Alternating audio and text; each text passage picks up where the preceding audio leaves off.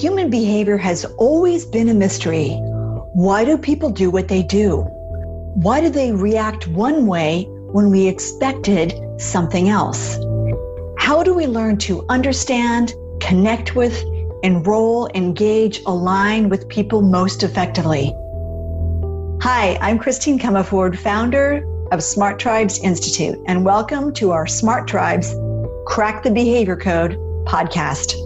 In each episode, you'll learn practical, easy-to-use tools to better understand and change human behavior. These tools will help your team outperform, out-engage, outsell the competition.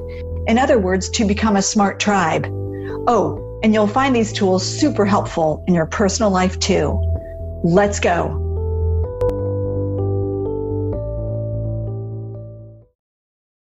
Stressed at work? Here are 4 fun ways to leverage neuroscience. Are you stressed, grumpy, need to just lighten up? Our brains need passion, play, and release at work.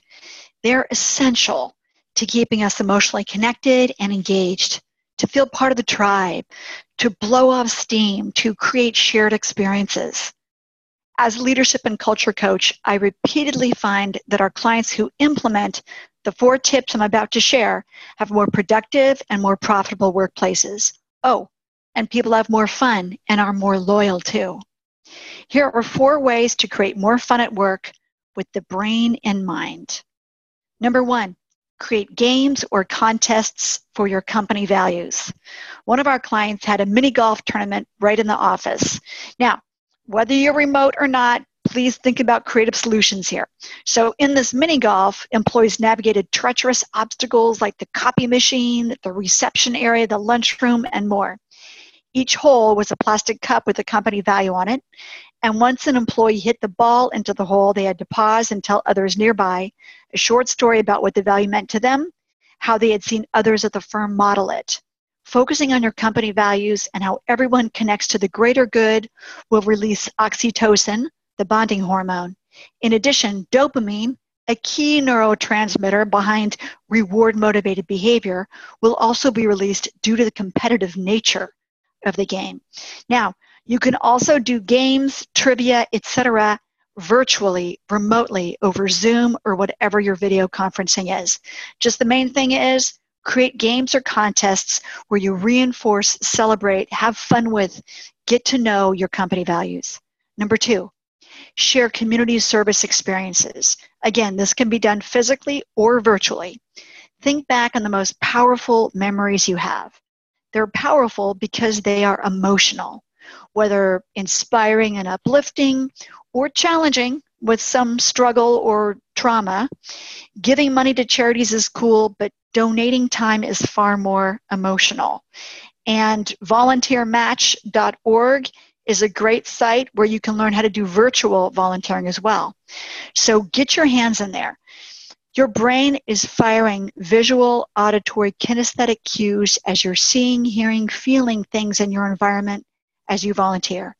Seeing and hearing positive things, smiles, words of appreciation, reading positive emails, positive texts, make us feel good, releasing both serotonin and oxytocin in our systems. Also, we're doing something meaningful together, which is fostering safety, belonging, and mattering. Number 3, take a 20-minute nap. Seriously, a short nap of this length or shorter, not longer, will give your brain some time in SWS, slow wave sleep, which is deep and physically rejuvenating. The reason you want to stop at 20 minutes is that it's the ultimate amount to benefit you immediately. A longer time will cause your brain to go too deeply into SWS, and you'll have a hard time waking up, and you'll have that groggy feeling that you've had before when you've had naps over 20 minutes long. So you want to have 20 minutes of that slow wave sleep. Okay, good.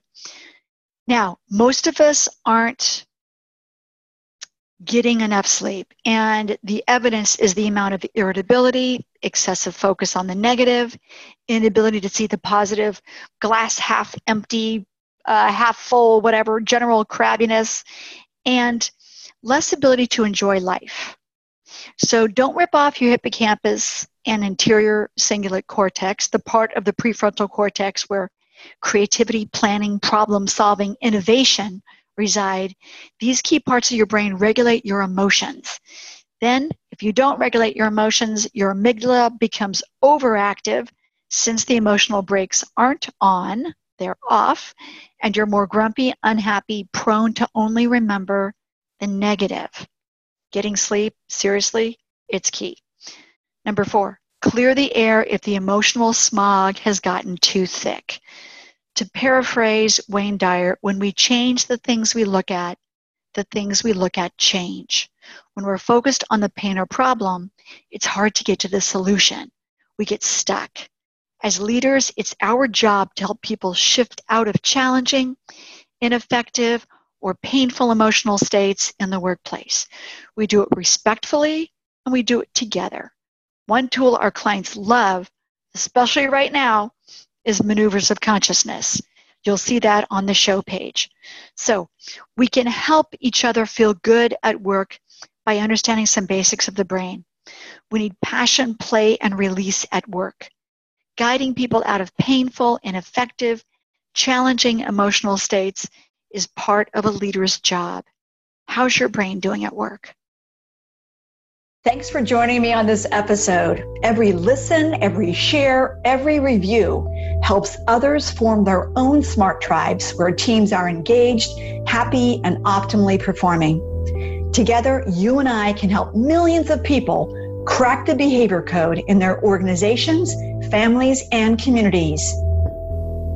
I invite you to take 2 minutes and head over to smarttribesinstitute.com to discover more about how to form a smart tribe. See you there, and please tell your friends.